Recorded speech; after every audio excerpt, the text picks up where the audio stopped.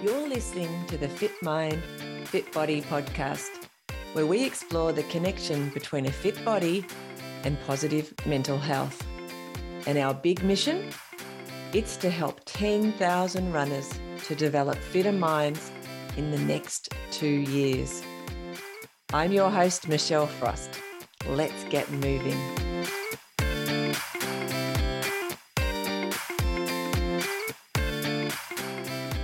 Welcome to this episode of the Fit Mind, Fit Body podcast. Today we're going to hear from Kylee Davey. Have you ever wondered what it's like to run behind a wheelchair? Well, today in this episode, Kylie's going to share the inspiring journey that her and her daughter Veronika have been on. Enjoy. Today on Fit Mind, Fit Body, I am delighted to introduce you all to Kylee Davey, all the way from Hobart. Hi, Kylee. How are you? Good. Yeah, good. Thank you. How are you? Great, thank you. Thanks for joining us. I'm in Melbourne holidays, as I was just telling you, and it's really hot here. So I think it's hot in Tassie too at the moment, I heard. Yeah, it was really hot yesterday, not as hot today. That's good. It's kind of anyway. Yeah. We'll probably hear some of those sort of me trying to cool down all the way through the podcast today. All right, let's start with, so I've never met you in person. We have some mutual friends. Thank you, Facebook, for telling me that as well. But I don't know anything about your background whatsoever, so I'm really excited to learn more about you. Yeah. Let's start with where you grew up. So I grew up on Hobart's Eastern Shore in a little suburb called Lauderdale. So I lived there for the first, I think we moved when I was about 18 or 19.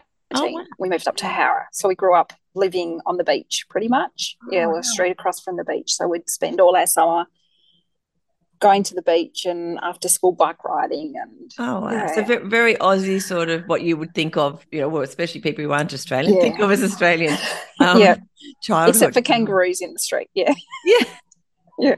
Did you have kangaroos in the street? No, we didn't, but we do now. We've got wallabies. Yeah. I was going to say I have kangaroos in my street where I live in Tassie. All right, so you went to school there obviously as well. What was school like for you when it comes to sport? Did you like it? Did you enjoy sport? I loved sport at school. In primary school I played in, because this is going back to the 80s, and there was no girls cricket team or soccer team. So I played in the boys cricket team and soccer team for primary school. And my mum said no to football. She's like, no, you're already in the soccer and the cricket team. So I loved the team sports. And then through high school, I got more into basketball, netball and badminton. Oh, wow. You were all over everything. Yes. Very different sports. So your parents were obviously very supportive of you being a sporty kid? Yeah, I had an older brother, or I have an older brother and a younger brother. So every weekend, the boys and dad and I would go off to soccer for the day. So we all played soccer. Wow. So that was every Saturday. I remember all through my childhood growing up.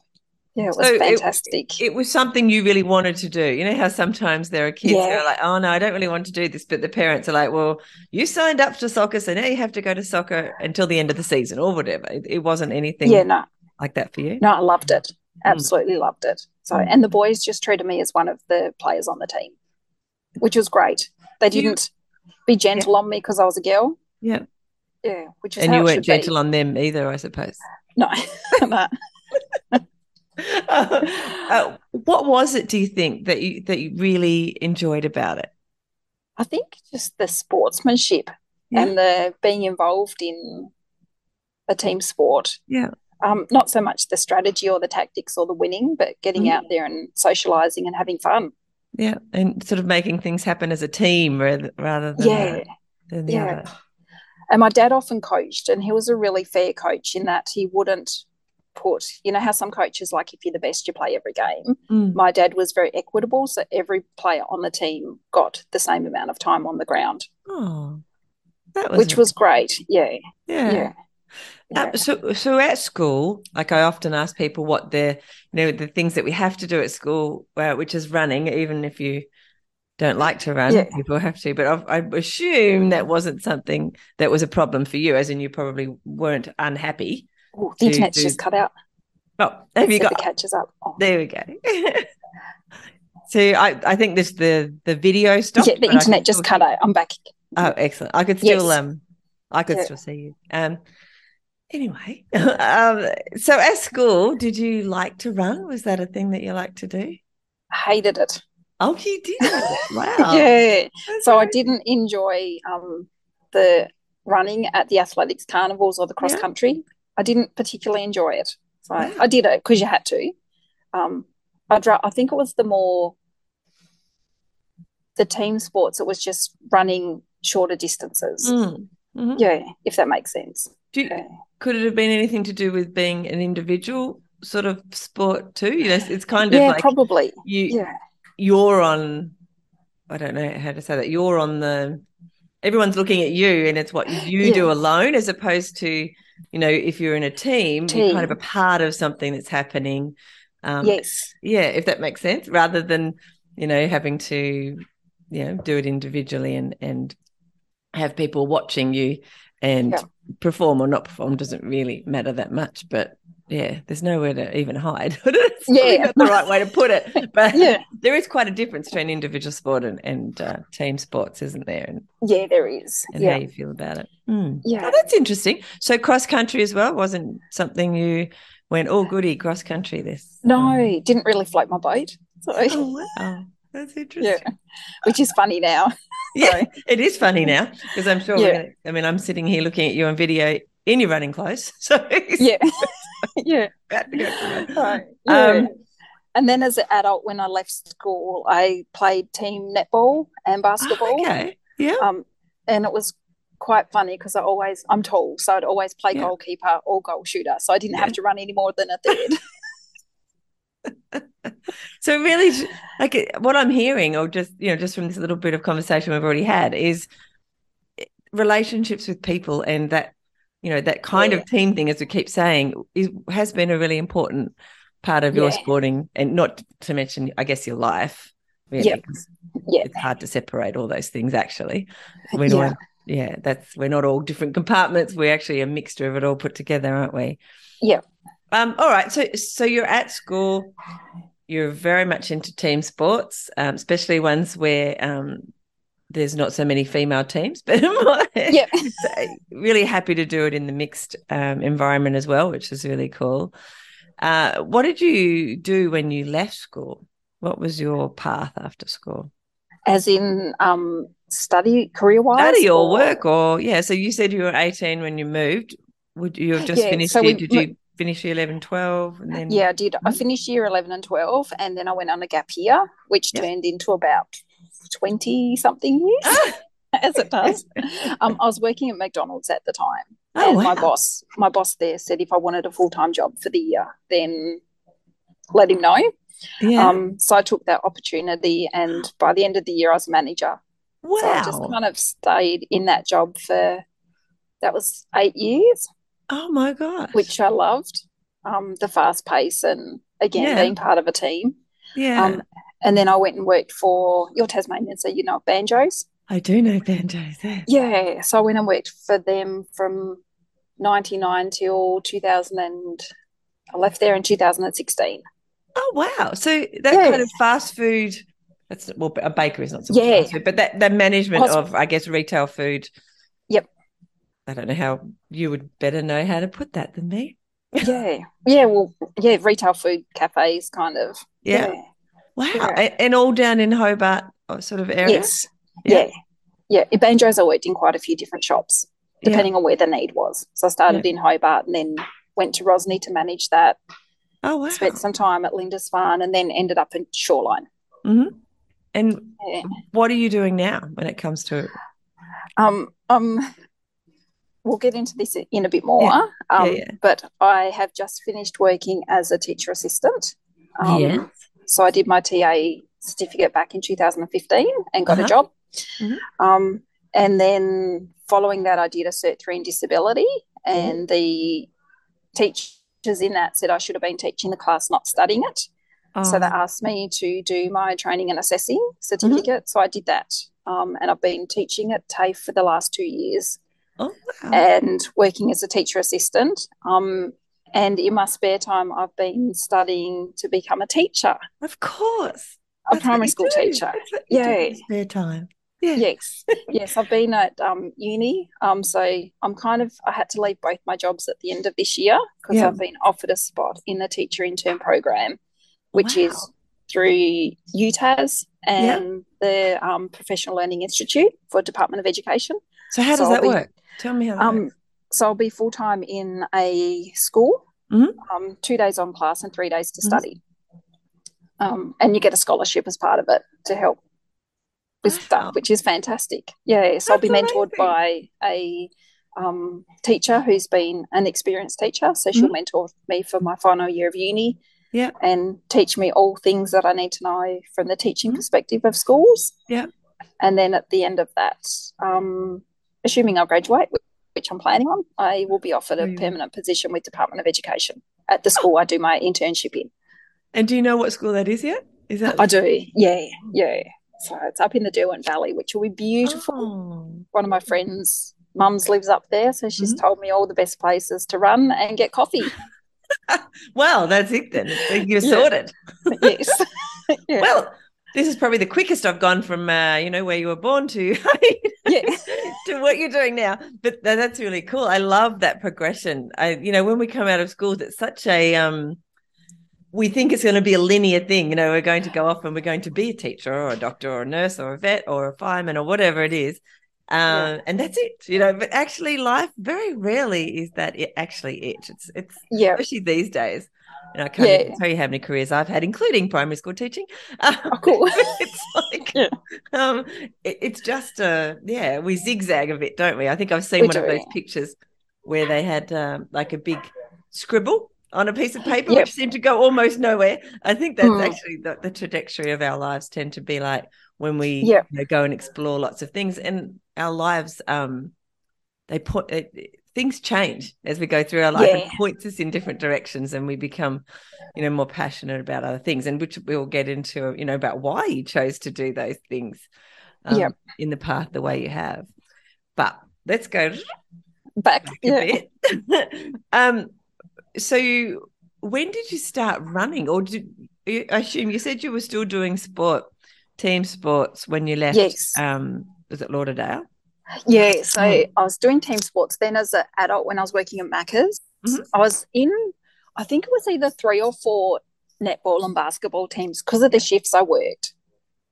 You couldn't commit to playing every week. So I figured if I joined up 3 or 4 teams, then at least I'd get a couple of games a week. And all the teams I played with were fantastic around my work rosters, which was good. That's awesome. So I did that. And then back in, I was 20, how old was I? 25, 26. Mm-hmm. And I got the best intercept in netball in the semi-final. Wow. And landed and snapped my knee. No. Yeah. Oh. Yeah. So I dislocated it and heard it snap. Yeah. And shredded my ACL. Mm-hmm. Hopped up into emergency after the game that we won and let them know that we're in the grand final and I needed to be right to play the following week. Oh, no. What did they say? They said what happened, and I told them, and they said, you won't be playing for a couple of years. So I needed that reconstructed. Ouch. Yeah, so it was shattering in more than one way. Yeah, it's quite devastating. We often talk on the podcast about that, the identity side of running, or our lives, really. It's just a small part of our lives, but how that can really change what's going on for you. So how did you deal with that? Well, I went back and I coached for a couple of years, but it just wasn't the same. And I just got really frustrated that I couldn't play. And even like the drills and things, it just wasn't safe for me to join in with those, because he said, any sideways movements, you're at risk of it happening again. Yeah.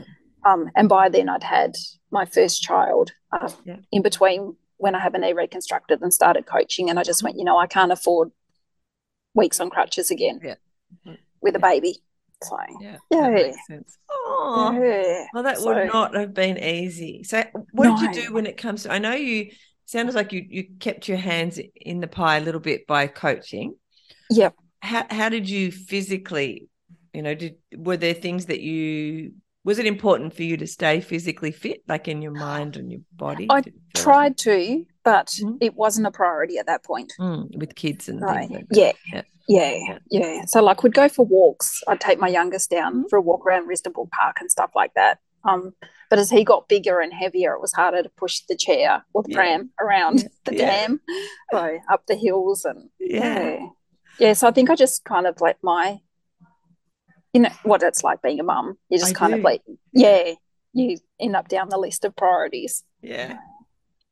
Well, which, when we think about it, seems so foolish. Like if on reflection, because it's like that. I think I've used the analogy so many times on the podcast now. It's getting a bit old, but in the aeroplane when they say to, put the oxygen on your face first before any children or other people who need a hand. And it's the same. Like if we don't look after our own physical and mental health as mums, we can't really be the best people that we want to and need to be for our kids.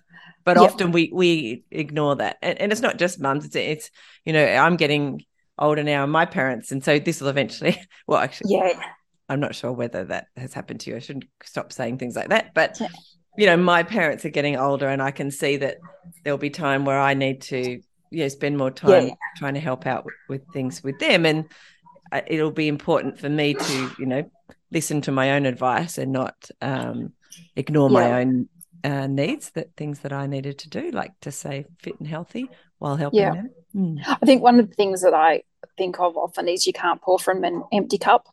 Yes. Yeah. So if I don't fill my cup and look after myself, then I can't go further afield.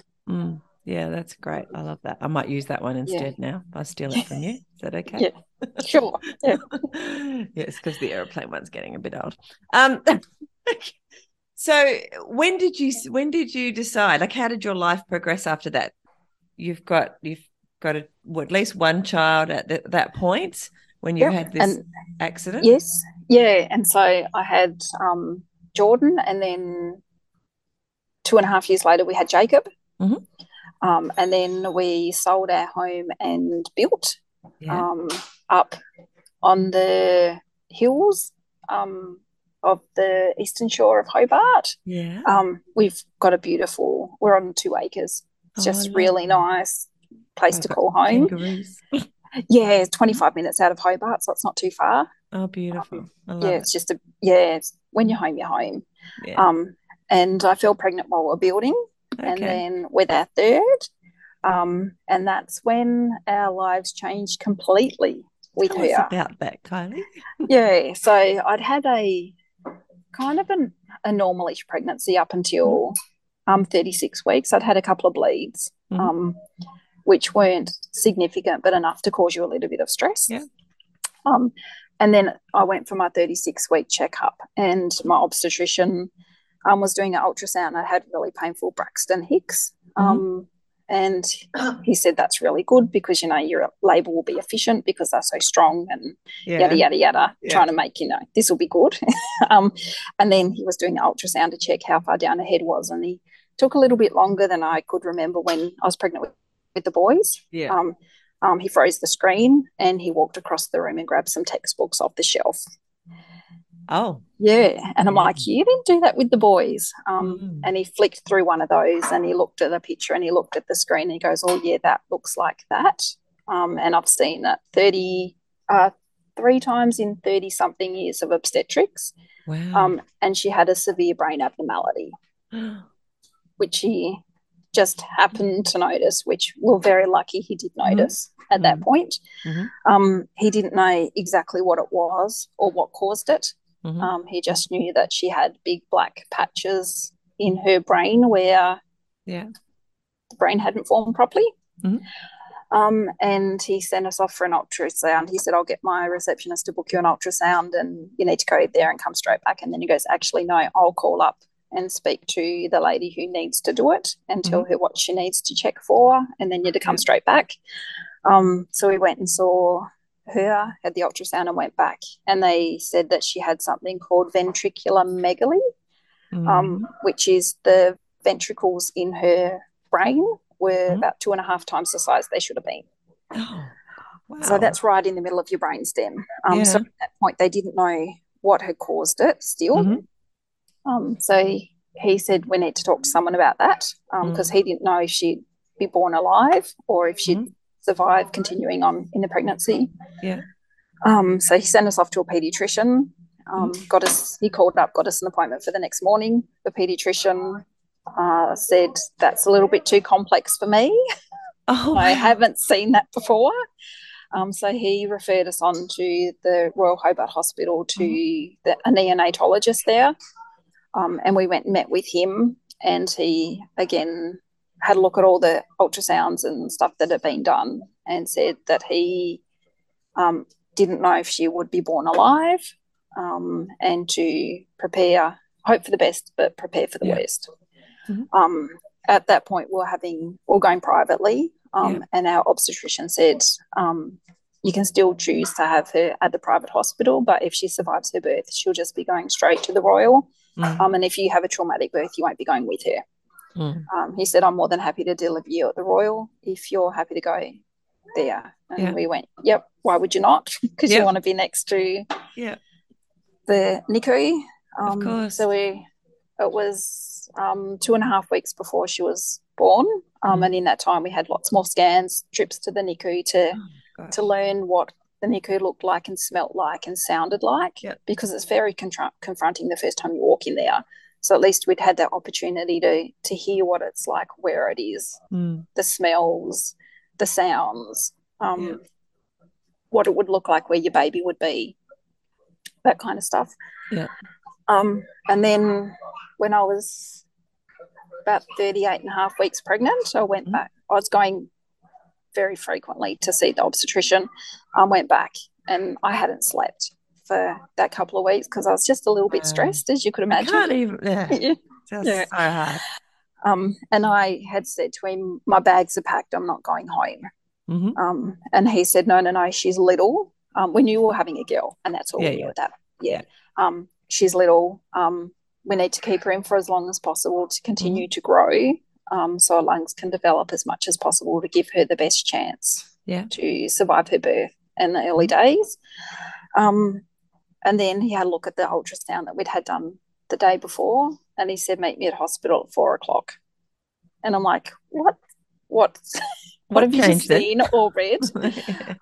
And they were concerned that she had stopped growing and that the placenta had started to break down. So he called up the hospital, said I'd be there at 4:00. We met him in there. He said he'd break the waters that night or in the morning. I think it might have been that night, and just see what happened during the night. He said the hospital, if they try to send you home, do not go home. He said this is a high-risk pregnancy. He said, sometimes when they get people in to induce them, they'll send them home if nothing happens. He said, you're not to go home. Here's my personal mobile phone number, and if they try to send you home, call me. So we'd seen him, and he said, I'll come back in the morning. He came back in the morning and checked, and I'd gone into labour overnight, but nothing really had happened much. Nothing that was making anything really progress. And he said, I'll come back at lunchtime and check on you, because he worked up the road. And so that was at 7:00. I think I was 4 centimetres dilated, which was you started. And throughout the morning, all the doctors and nurses from the Royal came in to meet us, being in a teaching hospital. Of course. So we met, the neonatologist that we'd previously met, Briolly and his colleagues, some other neonatologists, the nurses from NICU, the midwives that were on, paediatricians, you name it. They all came to check you out. They all came to visit, and then at about 11:00, I said, I need to push. And they're like, no, you can't. They checked again, and I was still 4 centimetres. Oh, wow. And I'm like, some things you just know. So at 11:00, they checked, and I was 4 centimetres, and I had her at 11:50. So the last part went very, very quickly, so I didn't get any drugs. That sounds very quick. And I remember between contractions counting all the people in the room And at one point there was 37 doctors and Holy nurses, moly. yeah, and medical staff in the room. She actually came out this all face first. Yeah. So, and at one point they were checking to see how far down she was, and I heard this, oh my God, this baby's head's all lumpy, which is not what you want to hear when you know your baby's got a severe brain abnormality. Oh. And that's when they figured out she was coming out face first. So being in a teaching hospital, we got Yeah. lots of more people. You don't care by that point. Yeah. Yeah. And when they'd said, you know, if she survives a birth, she'll go straight to the NICU. You might get to see her, but that's about it. So when she came out, she actually let out a cry. So we got to hold her for 20 minutes before they took her to NICU. Yeah. And looking back, it's clearly obvious they diagnosed something at birth that we didn't know about, in addition to the brain injury. So later that day, the doctors said to us that they believed that she had Down syndrome. Yeah. Which we declined the screening anyway. Yeah. And he said, because we thought they were just coming to talk to us to say what was going on in her brain. Yeah. And he said, no, we believe that she has Down syndrome because she has all these markers, which we hadn't noticed because we were just so relieved that she was alive. And then he said, we'll check her heart because 1 in 4 babies with Down syndrome is born with a heart defect or congenital heart defect. So they did a quick check that afternoon and said, oh, it's nothing to worry about. We'll get the specialist to come and look at it tomorrow. So the next day the specialist came and had a look and said, actually, she's got a significant hole in her heart and a faulty valve. Gosh. So they said her heart was the size of a walnut and the hole was 8 millimeters. Whoa. Yeah, so it was pretty significant. And that she may need open heart surgery to repair it. And they're kind of doing this whole, does she need neurosurgery to drain the fluid in her brain, or does she need open heart surgery to fix her heart? And we're like, she doesn't even have a name yet. But she had all this stuff going on. But because so much had happened, we hadn't decided on her name at that point. So it was a very stressful time. Traumatic. Yeah, as you can imagine. So that's kind of where our lives changed for. We didn't know if it would. How long ago was that? 14 and a half years, so 2008. Yeah. Wow. Yeah, so it was quite a long time ago now. Yeah. So Veronika spent the first 6 weeks nearly in NICU, which is neonatal intensive care and special care nursery, before she was well enough to come home. Yeah. When she was a week old, they did her first MRI to see what had gone on in her brain. They didn't need to sedate her because she didn't really wake up for the first 2 weeks of her life. Okay. So they just put her into the machine, and they said at that point that she'd had bilateral strokes in utero, which I didn't even know was a thing. That unborn babies could have strokes. So she had grade 4 strokes, which are the worst grade that you can have. They said it would have instantly killed an adult, and they have no idea how she survived. And she had quite a significant brain injury around the right side of her brain, which they said would affect her movement down the left, and she would most likely never walk. Wow. That's so much to take on. Yeah, so she was a week old, and we knew that she'd had strokes, she'd never walked, she had Down syndrome, and she had a big hole in her heart. And so previous to that, you had 2 like normal, healthy boys, correct? Yep. Yeah, typically developing children. Yeah. Wow. Yeah. So it was very confronting, being immersed in the world of disability and medical, and so deeply immersed in it so quickly. Yeah. Veronika was very poorly for the first 2.5 years of her life, in particular. She had pneumonia every 4 to 6 weeks for the first 18 months or so.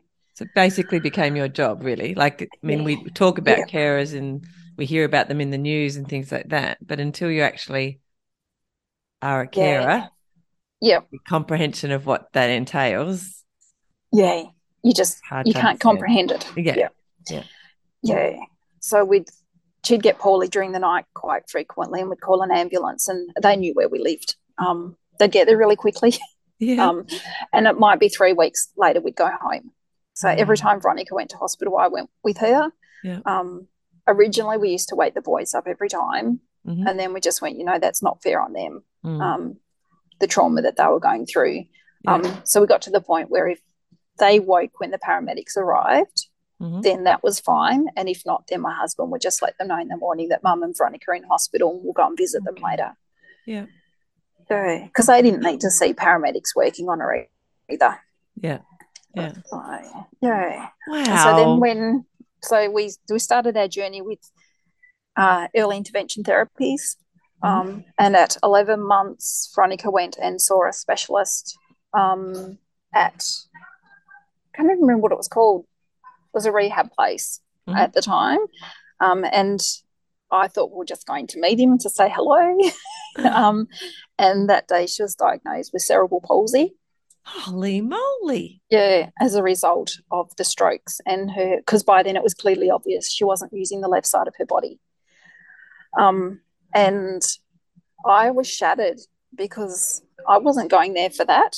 I was just going to meet a new doctor. As you do, you don't have in your mind that you're going to get such a big diagnosis. Another diagnosis, yeah. Yeah. And at that point, he also said he didn't know how to treat her cerebral palsy because he'd never seen a child with Down syndrome and cerebral palsy before. So he said, I'll do some research and come back in 3 months. So 3 months later, we went back and he said, I've talked to my colleagues in Melbourne and Sydney and they haven't come across it either. So he said, just keep doing what you're doing and we'll cross our fingers and hope for the best. Wow. Her development was really, really slow. Yeah. Because she had severe hypertonia, which is low muscle tone as well, which is part of having Down syndrome. So everything was hard work for her. Yeah. Yeah, as you can imagine. But with everything going on. Yeah. And what about things like speech? So is speech and things like that a problem? Was that obviously slow to acquire? Or? Yeah. She started seeing a speech pathologist when she was only 2 days old to help with nutrition and feeding. And we still wonder if the speech centre of her brain was damaged by the strokes because verbal communication is really tricky for Veronika. But as her speech pathologist now says, she's a fantastic multimodal communicator. So she uses some sign language, some verbal words, lots of visual gestures. And she also has a communication device she's learning to use where she'll hit a button and it will say the words. Oh, wow. Yeah. So she uses lots of different things to help communicate. So obviously, I've seen Veronika on Facebook. Veronika's doing well, but yes. So, but that's 14 years of what would be a massive journey, and I'm sure there was many, many, many ups and downs through all of that, and tricky times. How, as a family, have you managed to get to where you are today, do you think? Yeah. I think early on when she was in NICU and they said that she'd never walk, I got caught up on the fact that she couldn't go to school where her brothers go because it's on the side of a hill and wheelchairs don't go up and down stairs. Yeah. And then after about 2 weeks, I just went, that's 4.5, 5 years away. Let's not worry about that. My goal is now for her to walk into kinder on the first day of school. Yeah. When she's 4.5, and I told the doctors that, and they said, good luck, it's medically impossible. I said, I'm not saying she's going to walk by the time she's 1. She'll walk by the time she's 4.5. That's giving a realistic goal. And then I kind of thought, let's not stress about what may or may happen in the future. Let's enjoy her now and what's happening and enjoy our family because really she shouldn't be here. Yeah. So how lucky are we that she survived? Yeah. Yeah. So we've had lots of tricky times over the years. When she was 2.5, she was finally big enough and they thought strong enough to go to Melbourne for her heart surgery. Yeah. They'd been putting it off because they wanted her to get to 10 kilos. Yeah. And she finally got to 10 kilos when she was 2.5. So we went to Melbourne to meet the surgeon, and he said, I'll try to repair the hole in her heart via a catheter through her groin. But that by that time, the hole was 19 millimeters big because it had grown as her heart grew, the hole grew. So, and he said the biggest plug he could use was 20 millimeters. So he said, I don't know if it will work, but that's better than cracking her chest. He said, go home, keep her well. I'll put her at the top of the wait list and we'll hopefully operate in about 3 months. So we went home. She got really, really sick because we went on a plane. Every time we went on a plane, she ended up really sick because she has a compromised immune system as part of everything. Yeah. And then we went back 3 months later and did 8 hours of pre-admissions at the hospital. Got a phone call that night and said he's cancelled the surgery. And we just went, no, we're here. The hole had started to heal. So it had gone from 19 millimeters to about 10. Wow. Yeah. He said he'd never seen a hole start to heal that much in such a short period of time. And he didn't want to operate at that point. He said, let's wait and see, come back in 6 months. And 6 months later, we went back and it was 4 millimeters. What? Yeah. And a couple of years after that, she was discharged with a normal structured, normal functioning heart. Wow. So something finally went in the right direction. Yeah, which was phenomenal because when she was 6 months old, she was diagnosed with heart failure. And so her chest was asymmetrical, like chest was out here and her liver was down to her belly button and had all the signs of heart failure. Yes. So to go from that to being discharged from cardiology was a miracle. There's no other way. Like the doctor said, I can't describe how that's medically possible. The older I get, the more I realise we don't know about anything about the human body or what it's capable of or how we repair ourselves or can as well. Like it's just like we just don't know, do we? It's incredible when you think it's one of the things that we've always had with us and been studying for as long as we've had that kind of capacity to be able to, but we still know so little really about how things work. Yeah, so once that self-resolved and her body wasn't working as hard, she was able to start meeting some milestones, developmental milestones. So she learned to get into sitting when she was just before she turned 3. She crawled the day before she turned 3. Yeah. The day before her 3rd birthday, she crawled, which was the best birthday present ever. Because, again, they didn't know she'd be able to crawl because if half your body doesn't work, how can you sustain your posture to crawl? That fine motor. Yeah, or the planning and stuff. Yeah. And then she was fitted with her first walking frame when she was probably 3.5 or 4. Yeah. And she learnt to stand up and weight bear and use a walking frame. The wheels were locked so she couldn't steer you, so she could just go forwards. Yeah. And I think once she got to that point, she realised that the world could be different if I could find my feet. Yeah. So we did lots and lots of physio. She was going really well with a walking frame. And was December 2000. She was meant to start school in 2013. December 2012, she had her first seizure, which went for 20 minutes, which is a long time. And she lost her ability to stand up, use her walking frame. She at that point she'd had about 300 signs and she dropped back to about 10. Yeah. And she lost all but about 3 words from that seizure, which was just shattering when you're 8 weeks out from starting school. And then 2 weeks later she had another one.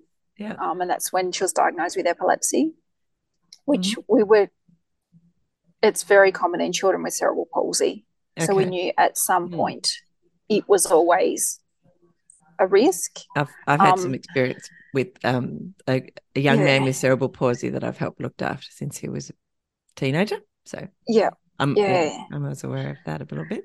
Yeah, but most of the research I'd done indicated that usually seizures happen before you're 2 or when you're a teen. So we'd kind of got to 2 and I'm kind of like, don't need to worry about that anymore. So it was a massive curveball when that happened.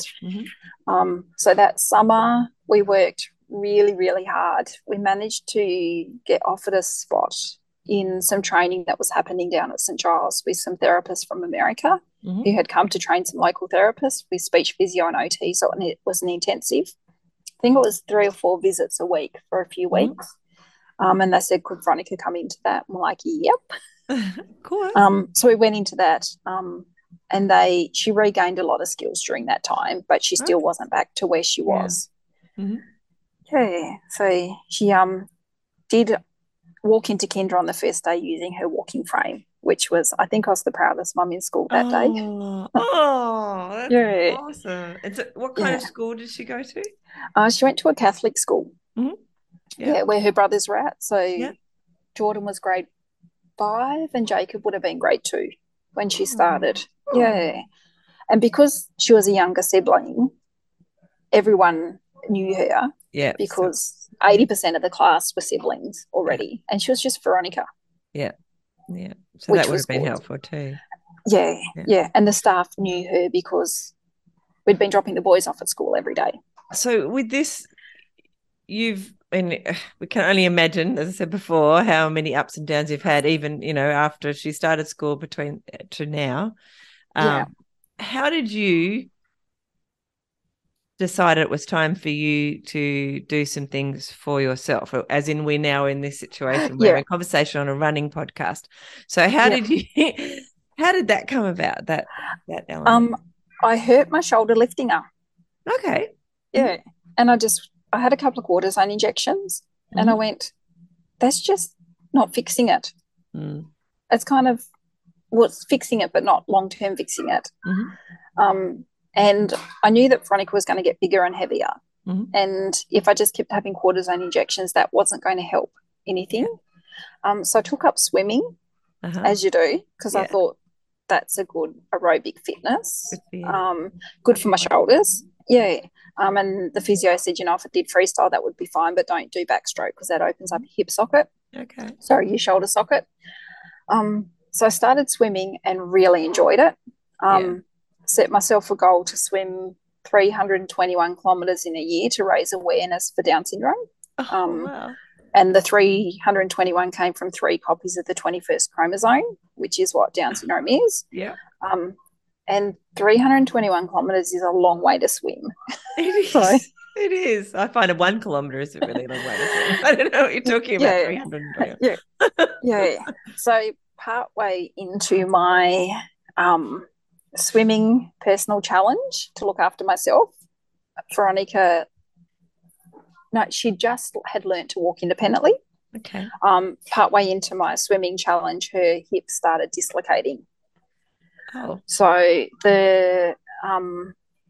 she had really tight muscles from having cerebral palsy and really lax ligaments from having Down syndrome. So the muscles were effectively pulling her hip out of socket, and her hip would easily dislocate, and the doctors said that she would need her hip reconstructed, and realistically she would never walk again.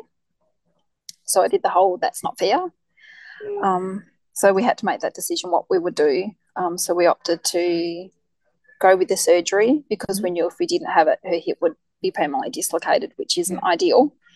And so we went to Melbourne, had surgery, came back, and we'll drop the boys at school, and Veronika and I would go for a walk. I'd push her in the wheelchair along the Esplanade in Lindisfarne, which is along the Derwent River. And she started signing. She wanted me to go faster. And that's... Of course. And I couldn't swim at that point because I couldn't leave her because she was plastered literally from her armpits to her ankles. So she needed, it was a tough 3 months. So I couldn't get to the pool, and I didn't have the confidence to leave her with support workers or anyone and go to the pool because you're uncontactable when you're at the pool. So we started walking and slowly jogging behind the wheelchair. And then one of my friends said that I needed to go to park run.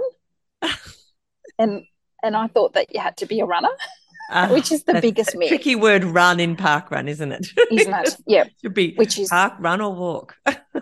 Which is the biggest myth ever. Exactly.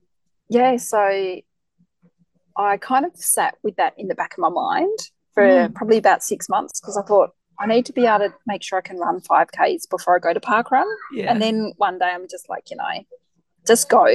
So it was New Year's Day 2018. I went to my first park run and fell in love with the community of that's amazing. park run. And Veronika, in the meantime, had become an NDIS participant. Mm-hmm. And we'd had a running pram funded, which made, running so much easier. Yeah. And so I took her back later in January to her first park run once we got the running chair, because I knew that the wheelchair would not go around Restorbrook Dam. Yeah, of course. And ever since then, pretty much every Saturday, we've gone to park run as a team. Oh, and how about the rest of the family? Do they go as well? Or just no. Girls? It's a girls' day. Yeah, one of my boys has come a few times. Mm-hmm. And my middle son was working quite often, so he couldn't come. Yeah. And my husband, he was sometimes working on Saturdays as well. Yeah. So it was just, it kind of became the thing that Veronika and I did. And she really enjoyed it. So, every Saturday she'd wake up and sign running. And I'm like, yeah, it's running today. And she'd go, yay. Oh. And so you're still doing that? Like the two of you? Like, I know that you go to parkrun, so the both of you are still going to parkrun regularly? Yeah, we are. Yeah. So I've just got to 200 runs a couple of months ago. And Veronika's, thank you. And Veronika's at 190 something. Wow. Yeah, which is amazing. Yeah. So the deal is I push her the 4.9 Ks and she hops out, walks the finishers, shoot. Oh, I love that. Yeah. That's amazing. Yeah. So parkrun has really been a bit of a key that's flipped the thing where you both could get out and do it together and feel good and be in that community. As a lot of people on the podcast have talked a lot about parkrun and how it's helped them. They may have started to lose weight or to do something else or for some other reason, but they kept going because of the community at parkrun. And I knew that I needed to do something to maintain my health and well-being because I needed to be physically strong as a carer, but I also needed to be mentally alert and strong as well. And I just found that running cleared my head. Yeah. And I kind of have the theory, Veronika's 14 now, and any mum can go running with their 14-year-old child if their child wants to. Yes. We just do it differently. Yeah. To all the other mums that run with their kids. Yeah. And so where's Veronika at school now? She's like, what school does she go to now? We're just in the process of moving her to the support school in Hobart. High school's been really tricky. Yeah, I wondered about that. Sensory-wise, the environment's really tricky. So Veronika was diagnosed with autism when she was 9. Of course. Yeah. I She's like a little walking medical encyclopedia, isn't she? Yeah. Or wheelchair. Encyclopedia. I clearly remember asking when she was 2 if she may be on the autism spectrum to be told. I was very much diagnostic overshadowed. Well, she has Down syndrome, of course she does that. Or she has cerebral palsy, of course she does that. Yeah. And I'm like, but my friends' kids don't do that. Yeah. So when she was 9, we had an assessment done for, must have been NDIS or something, and the psych that did that said, has Veronika ever been assessed for autism? And I said, funny you asked me that. Sensory-wise, high school was really hard because, as you know, primary schools, one teacher generally, one classroom. You may go out for PE, or you go out for PE, you go out for music. Whereas high schools, 6 different classes every day, 6 different classrooms, 6 different teachers in 4 different buildings. And Veronika found the noise of high school really tricky. There's nothing you can do about the noise of 700 students. No, exactly. And she found transitions really tricky from one class to the next. Yeah. So we threw everything at it that we could to make it work. And it's just got to the point where it was such a hard decision for me to make because I believe in inclusive education. Yeah. And a support school to me is not the model of inclusive education. Yeah. But in saying that, she will be included at the support school. Yeah. Whereas in the mainstream high school, she was segregating herself. Yeah. So she would self-exit class because she was overwhelmed and go to the hub to work. But then when other students came into the hub, she'd leave that area to find somewhere else. Yeah. So she was excluding herself from all social relationships as well as academically. Yeah. And with her curriculum. So we know that this way she'll have a curriculum that's meaningful for her. She'll be socially included, emotionally catered for. Yeah. Wow. So your life really did take a big turn 14 years ago. Yeah. And on top of, being a carer for Veronika, you've also taken on all these other roles. You said you were doing teachers' aides things, and now, of course, you're studying and will be a fully fledged teacher within a short period of time as well. And running has become, a thing for you guys. When was it, 2018 that you started that? Yeah. Apart from park run, what does running look like for you now? Well, you know how kind of things escalate quite quickly? I do. Have you heard of Just Like Jack? I have, yes. Yeah. So we got in contact with Chris from Just Like Jack, and we started doing the Ross 10K runs every year when that was on. When the marathon, yeah. Ross, yeah. So so we do the 10K every year with Ross. Yeah. Up at Ross, with the Just Like Jack team. And then one year Chris is like, "You're going to do the Point to Pinnacle with us?" And I'm kind of like, "No." And he's like, "Come on, we'll get some other people to help push." And so we did that back in maybe 2019. It was the year it went to Longley. Okay. So we'd kind of got to the pub, and I looked at the top and I'm like, "Yeah, I'm glad we're not going up there." But at the same time, it was just as hard holding on for those 7Ks downhill, because going downhill is just as hard, because using all different muscles to hold the running chair back. Yeah, wow. Yeah, so we did that, and then 2020, I decided that I would take Veronika in the Cadbury half. Because I'd done the Cadbury half the year before for my first half marathon as well. So I thought I'll take V in the Cadbury half. And that was just, the atmosphere was amazing. The Mercury done a story about us. So, and a lot of people in the running community know us, because there's not that many of us that are pushing around children in running wheelchairs. Yeah. So every time someone passed, they'd be like, "Go, Veronika." And she's like, "Me?" And I'm like, "Yes, you." And my goal for that was to finish it. I'd done 2 Cadbury halves at that point. So my first one was 2 hours 40, and my second one was 2 hours 30, I think. And I wanted to do it. No, I'd only done one at that point, 2 hours 40. And I thought I was a lot fitter when I did it with her. And I thought my goal is to do it in that same time. Yeah. And Veronika crossed the line in 2 hours 41. So I was stoked. Because it took her about 3 minutes to walk the last 100 metres. Oh, wow. And I think she thought everyone was there to cheer just for her. Of course. Well, they were, weren't they? Yeah. And it was just, the atmosphere was just amazing. Absolutely amazing. So she's obviously enjoying that kind of atmosphere as well. Yeah. She loves it. Yeah. Which is funny, like when you think of autistic tendencies. But actually to enjoy the focus just being on her, so perceiving that it is just she crosses the line. No, she loves it.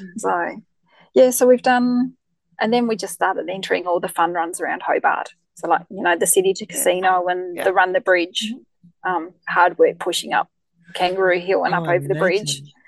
Okay. And then obviously when COVID hit, we pretty much stopped everything because her immune system's compromised. I was going to ask about that. Yeah, so we self-isolated for 18 weeks, 19 weeks. And I would go out running just around home during the day when my husband was home with her. We stopped all support workers and stuff coming in just because of the risk. 2 of Veronika's specialists had said if she ever caught COVID, she probably wouldn't survive. Yeah. Because of her lungs. That's so scary. Yeah. So we withdrew the 3 kids from school for 2 terms. And I stopped working as well because I was kind of like, start practicing your teaching. Yeah. Homeschooling. So that was tricky that year it was tricky for everyone. Yeah. It just another layer of trickiness by the sound of it at your place. Yeah. And then once I got more confident to head back into the community a little bit, we'd head back down to Lindisfarne and we'd run along the Esplanade. Then we'd stop outside one of her favourite cafes, and they'd see us and they'd bring out her ice cream and a chino and a coffee for me. And I'd just tap my card and off we'd go. So they were good. And I'm like, no, don't come into the shop. We'll bring it all out to you. Oh, that's lovely. Yeah. So just kind of, and then, so obviously we park run every Saturday. Sunday mornings I go for a solo run. Okay. Which is that's my me time. Yeah. I'm working my way back up. My happy place is 15 Ks. Yeah. When I feel fit enough just to go out, I like to run a long way slowly. I'm not quick. But I figure a 2-hour run. I love sort of that hour and a half to 2 hours. And then I try to run 2 or 3 times a week during the week as well. Yeah. And that just depends on what's happening, how Veronika is, how busy I am, if I get time. And do they tend to be solo runs as well? Yep. Yeah. I used to go to a run group on Wednesday nights, but then uni lectures or tutorials were Wednesday nights this year. So, of course. So that meant I couldn't get to run group on Wednesday nights. So quite often now I'll head down. So I'll run Saturday park run, Sunday long run, rest Monday, and then try to Tuesday and Thursday I'd have a run after work before I'd head home. Yeah, just to kind of clear my head. And it would just be a short one, like anywhere sort of, from 4 to 8 Ks. Yeah. Just that, enough to get out and have a bit of a me time. Which is important, I think. You've got so much going on in your life anyway, without having that time to sort of unpack it and pack it back up again, or whatever it is you do in your mind while you're running. It would be like feeling like you're always on a treadmill or something and not being able to finish anything or sort it out, I think. So it gives me lots of time to process and think. And we've been at that tribunal for the NDIS for the last 2.5 years. Oh, wow. So after I'd had conversations with the lawyers about that, I'd be fired up and I'd go out and I ran a couple of PBs. Oh, look at that. During that time. So that was just time to process. So usually I'll have music or a podcast going in the background. But it's just thinking time. Just thinking time. Do you feel like you need a goal, like in order to help motivate you to get out the door, or is there other things going on that motivate you to make sure that you tick off, you try not to get to the end of a week where you haven't done at least 1 or 2 of those extra trainings that you're doing during the week that aren't on the weekend? I always used to feel that I needed a goal, like what's the next running event? What are you working towards? Whereas now it's just about running because I enjoy it and because I can. So it's not like Cadbury's in 2 weeks, but I haven't registered yet. Okay. Are you going? I'm thinking I will, but part of that was because I work in a school and COVID was ripping through the school, and I thought I don't want to pay $70 or however much it is to register and then end up with COVID and not be able to participate. So I probably will register. So I'm kind of tossing up between the 10 or the half. I'm a little bit undertrained to do the half. So what motivates you apart from Freddo frogs? I run for chocolate. What do you think now motivates you? Like you said before, you thought sometimes goals did, but you were kind of leaning towards maybe, it's just that wanting to be fit, or are there things that I think it's you get from the run that you... I think it's clearing my mind, and obviously running because I enjoy it and because I can, and being a role model for Veronika and the boys, that it is good to do something that I enjoy. And also, like, so many people say, how do you find time to run? And I'm like, well, I schedule it in. Yes. Like, I schedule in the kid or her therapy, and I schedule, like, I have work at that time. So why not schedule in some time for myself as well? Because I learned through the journey with her that I need to look after me, to look after the family. Yeah. And I'm always happier after I've been for a run. And that then makes the family happier. Yeah. Mum's happy. Yeah. Everybody's a bit happier. Yeah. I think I did the Cadbury Marathon this year for my first marathon. And I think that, because that was such a big goal, I did that. David talked about the Make Me Marathoner. So he was my coach for that, because I got into that program. Yeah. And I think because that was such a big goal to do, and I had some injuries during my training, and did 7 of the 12 weeks deep water running. Oh, wow. 7 of the 12 weeks. Yeah. For my training, because I got an injury in week 5, at the end of week 5. Yeah, which I thought meant that I wouldn't be able to do it. And he's like, nah, jump in the pool. So I did 4 runs a week in the pool. Wow. Which was good to shift bobbing my up mind. and down people. Yep. Yeah. Sorry. I have a water running belt, which I probably have used half a dozen times in my entire I've lent it more than I've used it. And I always, when I have used it, I've thought, oh, this looks really funny. Yeah. I've had kids go, are you a lifeguard? And I'm like, no. Because your head just bobs along. But, anyway. So I think I'm glad you were able to commit to that in order to get through that training. Yeah, so I think because I had that big goal and I worked towards it and achieved it, now it's not so much about goals. It's about just, I guess my goal is my health and well-being. I'm starting to think with myself, because I'm in the middle of a running streak at the moment. Not in the middle.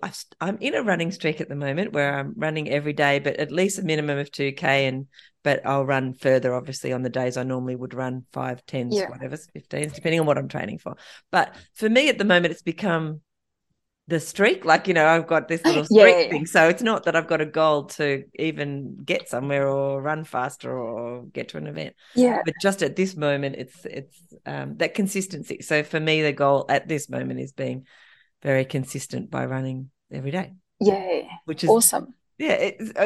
Anyway, so I think, we all have different things that keep us moving and keep us motivated to get out the door. But what keeps you motivated, or kept you motivating 10 years ago or 5 years ago or whatever, is not necessarily, or last week, will be the thing that keeps you motivated this week, and it might be something else and to give a go. Always in the back of my mind, it's like I need to be physically healthy and strong to be a carer, because there's a lot of lifting and stuff involved, and if I wasn't physically active, being a carer and working in a school, it would be much harder. So much harder. Wow. So you said you had an injury. How did that feel at that time? Like, we often talk in the podcast about injury, and especially once I started identifying ourselves a little bit as runners, how we feel when that's taken away for a period of time. I was shattered because it was such a big goal to do the marathon, and because I'd been accepted into the program as well, I was kind of like, I felt like, if I can't do that, am I letting the whole program down, to Make Me Marathoner program? And the physio and the coach, David, said, get into the pool. You're not going to hurt anything by deep water running. And he said, you can do all your runs in the water, do all your intervals, all your long runs. So I think my longest pool run was 3 hours. Wow. Which is a long time, going up and down, not even following the black line, because you're not looking down. And turning into a prune. Probably the only time when you're running, you turn into a prune. Being in the water. So I think the good payoff for that was, like, my shoes that I'd brought at the beginning of the 12-week program probably only had 100 Ks on them when I went into the marathon. So they were fresh. But I think I've learned over the last 14 years too, you need to be adaptable. Yeah. So being adaptable to change Mm. to still reach that goal was really important to me as well. Yeah. And I'd got to, during the marathon, I'd got to 27 Ks. I'm like, this is the longest I'd ever run. Oh. And then I got to 30 and I'm like, oh, that's a long way and everything's starting to hurt. And I got to 32 and I'm like, because you know it's going to hurt. Um, and then I kind of thought I was losing my form. And because I hadn't run on land for 7 weeks either, my body really noticed the impact from running on land as well. Yeah. So I just thought, at no point did I think I was not going to finish. Mm-hmm. But I knew that if I started walking, that I would finish. And my whole goal leading into it was to finish. It was about finish line, not finish time. Yeah. So I ended up finishing. I walked pretty much the last 10 Ks. Yeah. But for me, that it doesn't matter, because it was about not. finishing. So do you have any more goals? I know we talked about goals, but do you have any? Yeah. Do you want to run another marathon sometime in the future or some other sort of race? I think after I finished Cadbury, I was like, because you're like, I'm not doing that again. And then you're like, I think I could, because I've got a time to beat. Yeah. I'm 47 and I've kind of been toying with the idea I want to do a 50 for my 50th. Yep. Mm-hmm. So I figure I've got 3 years to train. So, yeah. And there's heaps of those around. I thought, there is, or even if I just did something locally. So, yeah. Or something like a personal run as well, where you. Yeah.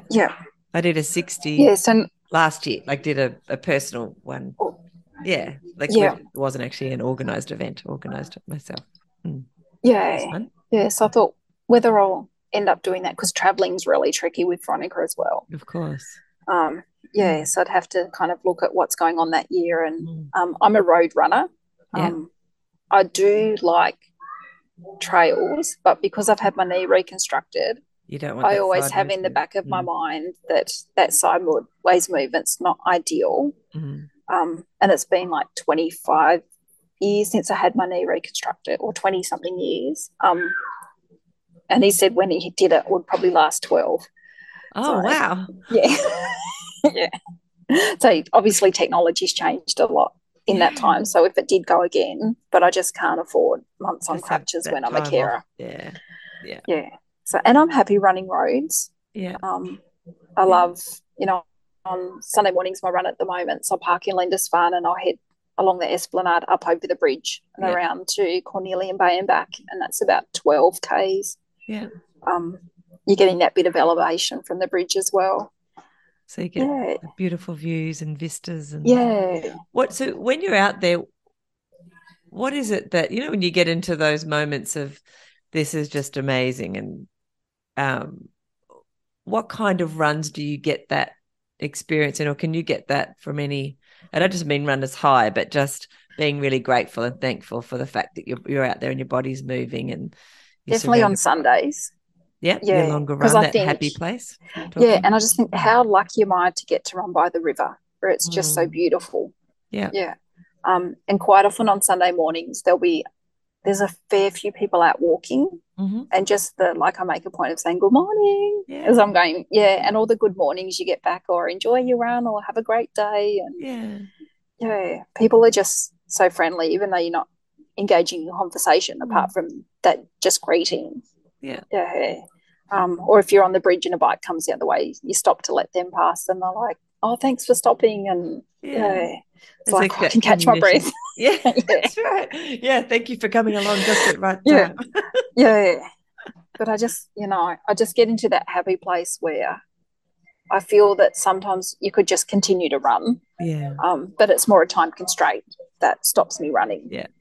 I love those. I've even had those runs, and I'm not sure if you have, where you go out for, I'm not sure how long I'm going to go out for today, and then and in the back of your mind you think, oh, I'll do at least 5, and the next thing you know, because you just feel good, it's been 15. Those runs are cool. And then my after school runs, I usually head down to the Esplanade at Lindisfarne as well, and just go for a bit of a plod along there. So it's just a beautiful place to run. You enjoy that. You enjoy the environment, like being in a place where you can be, I suppose, a little bit distracted by looking around you at the beautiful vistas that you see. Yep. Yeah. Enjoy that. Yeah. Yeah, I really enjoy the view that we have of where I run. Yeah. It's just so pretty with the river, and if there's boats out on the water, or if there's just the way the sky changes even, or the reflections in the water when it's still, and you get that perfect mirror. Oh wow. Yeah, that's it's amazing. Stop and take a picture. Yeah, or in winter when you're getting as the sun comes up. Yeah. And there's a bit of fog sometimes. Yep. It's really eerie in the fog sometimes. I love that too. Yeah. Awesome. Yeah. You feel special there, especially when you do early morning ones. Well, personally, I like when I do early morning ones, you kind of feel like, oh, I'm the first one out here today, and it just feels sort of quite special too, to be enjoying it. It does. Yeah, the break of the day. I love that. So how long do you think you'll run for, Kylie, in your life? Until I can't. I guess until I can't anymore. Mm-hmm. So I'll keep running with Veronika for as long as I can. Yeah. And once I can't run with her, then we'll probably walk. Yeah. And then I'll continue doing my Sunday runs for as long as I can. Yeah. I think that just fills my cup every week and resets me. Yeah. So if I've ever missed a couple, my weeks seem trickier for some reason. Yeah. Whether it's just a mindset thing. Yeah. Yeah. And then depending on what happens next year, because I'm not used to working full-time or being full-time in a school, that could be a little bit more restrictive with how often I get out on weekdays. Life will change a bit. Yeah. Yeah. I think in one school that I worked at for a while, I was able to go out and run at least 2 or 3 times at lunchtime. Yeah. Depending that's what on I'm hoping. Play school and placement. In Judy. In Judy, that's the word. So it's been a long time, been about 20 years since I've done that. But I'm hoping on my study days, because I get 3 days a week to study, that I'll be able to at least go out. Of course, a couple of those. Yeah. Awesome. It's ultimately, and do you want for permanent work? Yes. Yep. Yeah. At the end of the internship, you are offered permanency at the school you're in. Is it likely? Yeah. So I probably should have used the word full time. It's meant to be full time. Yeah. But I've already discussed with my principal that will be very tricky for me. Yeah. So she's asked me what loading I'd like. Yeah. And I've let her know, and she's like, "Yep, that's fine." Yeah. So, and then I said around that I can do relief as needed. Yeah. I said, but just committing to full time is really hard. Yeah. I said, but you never know. Next year it might be smooth. Who knows? And I might think, I could do full time. Yeah. Because you just don't know what's going to unfold in the next decade or so either, and you just don't know how things will flow. Well, that's pretty cool. Is there anything about running that you want to share that we haven't talked about in regards to running? I think when I started running, one of the best bits of advice I was given, in particular for my Sunday runs, is you can't decide you're not going until you're up and dressed. Oh, wow. Because, that's clever. Yeah, isn't it? Because you can lay in bed and you can hear it's windy or it's raining a bit, and you think, I won't go. Yeah. But once you're up and dressed, it's like, I'm up and dressed, I might as well go now. Exactly. Yeah. I love that. That being prepared, really, isn't it? It's a bit like having all your stuff ready at the end of the bed or whatever, so that there's less resistance.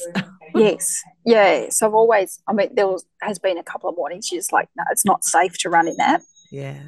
But generally, and I'll always, because where I run, I have to drive to, because we live, it's very hilly, and I'm not going to do, a 2-hour run on the hills. I'm not that crazy. Not yet.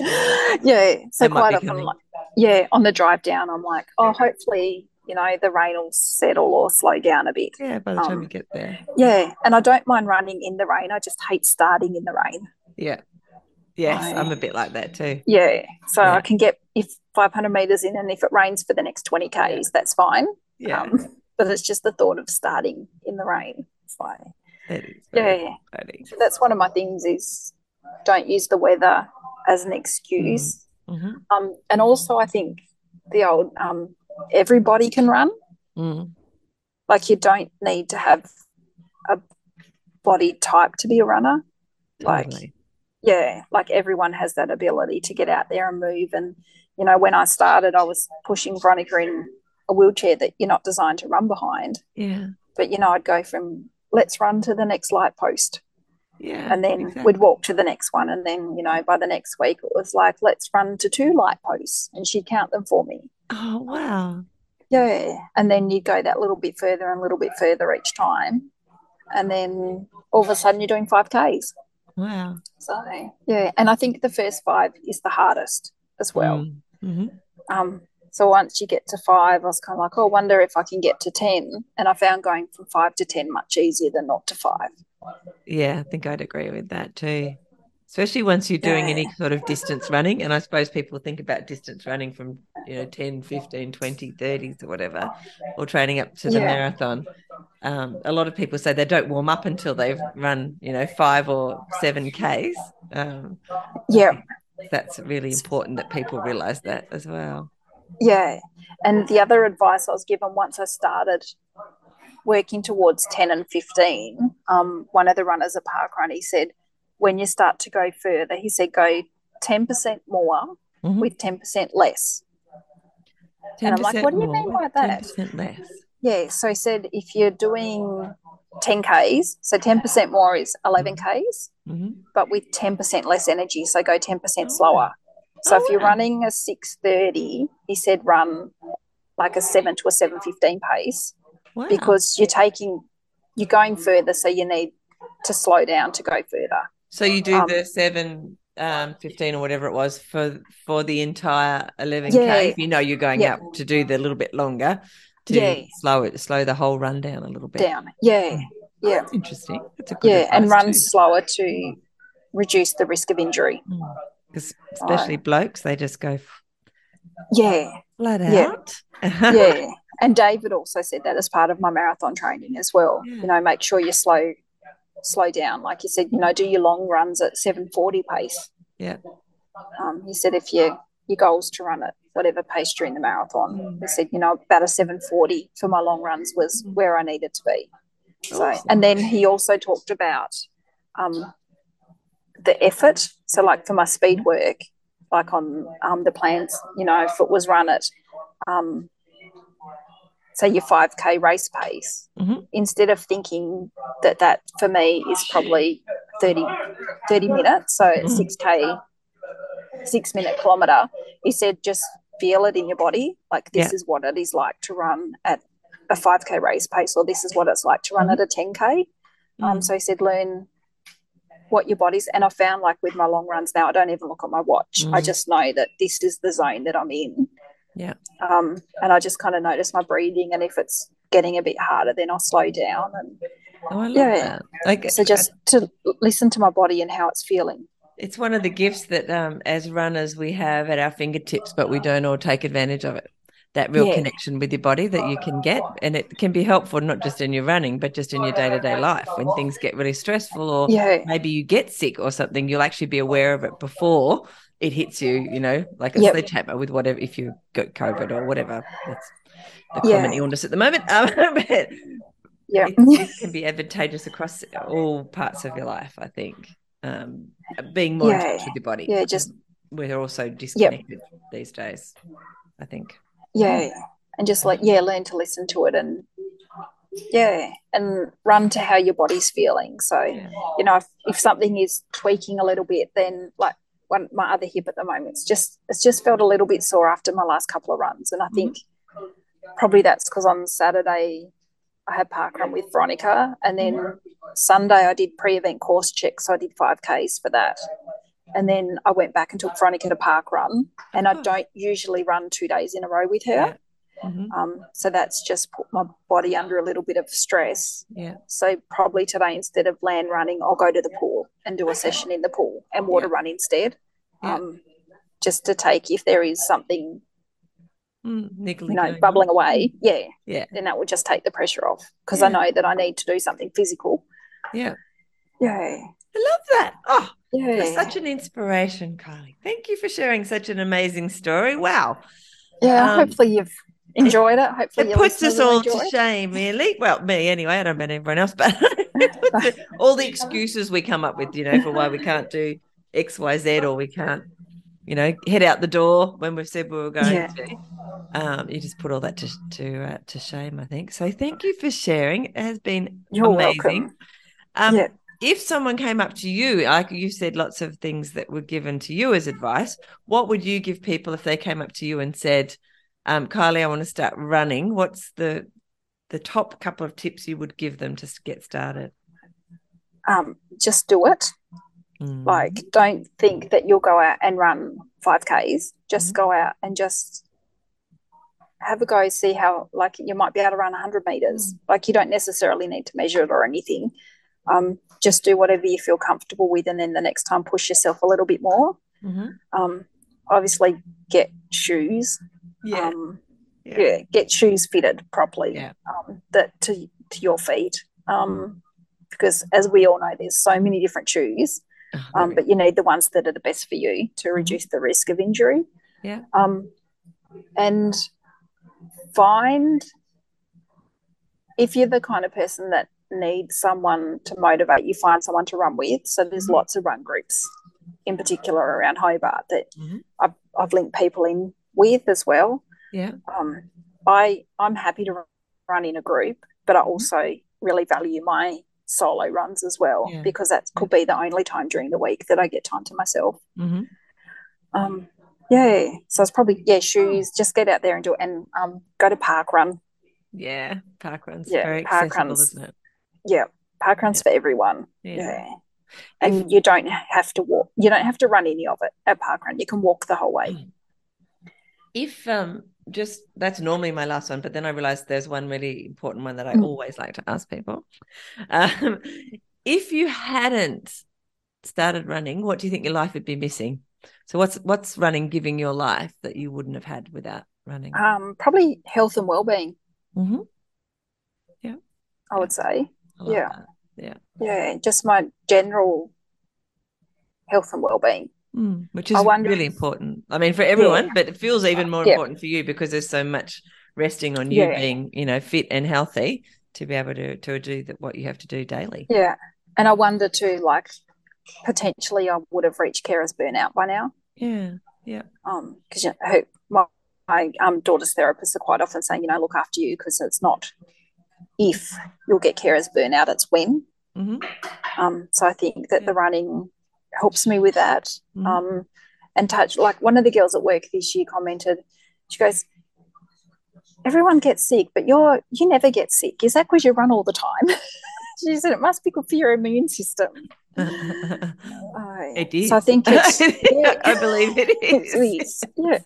And I look at all the people I know who are runners, which is, a fair whack of the majority of my friends. Runners don't seem to get ill as frequently as non-runners. And when we do get ill, we seem to recover quicker as well.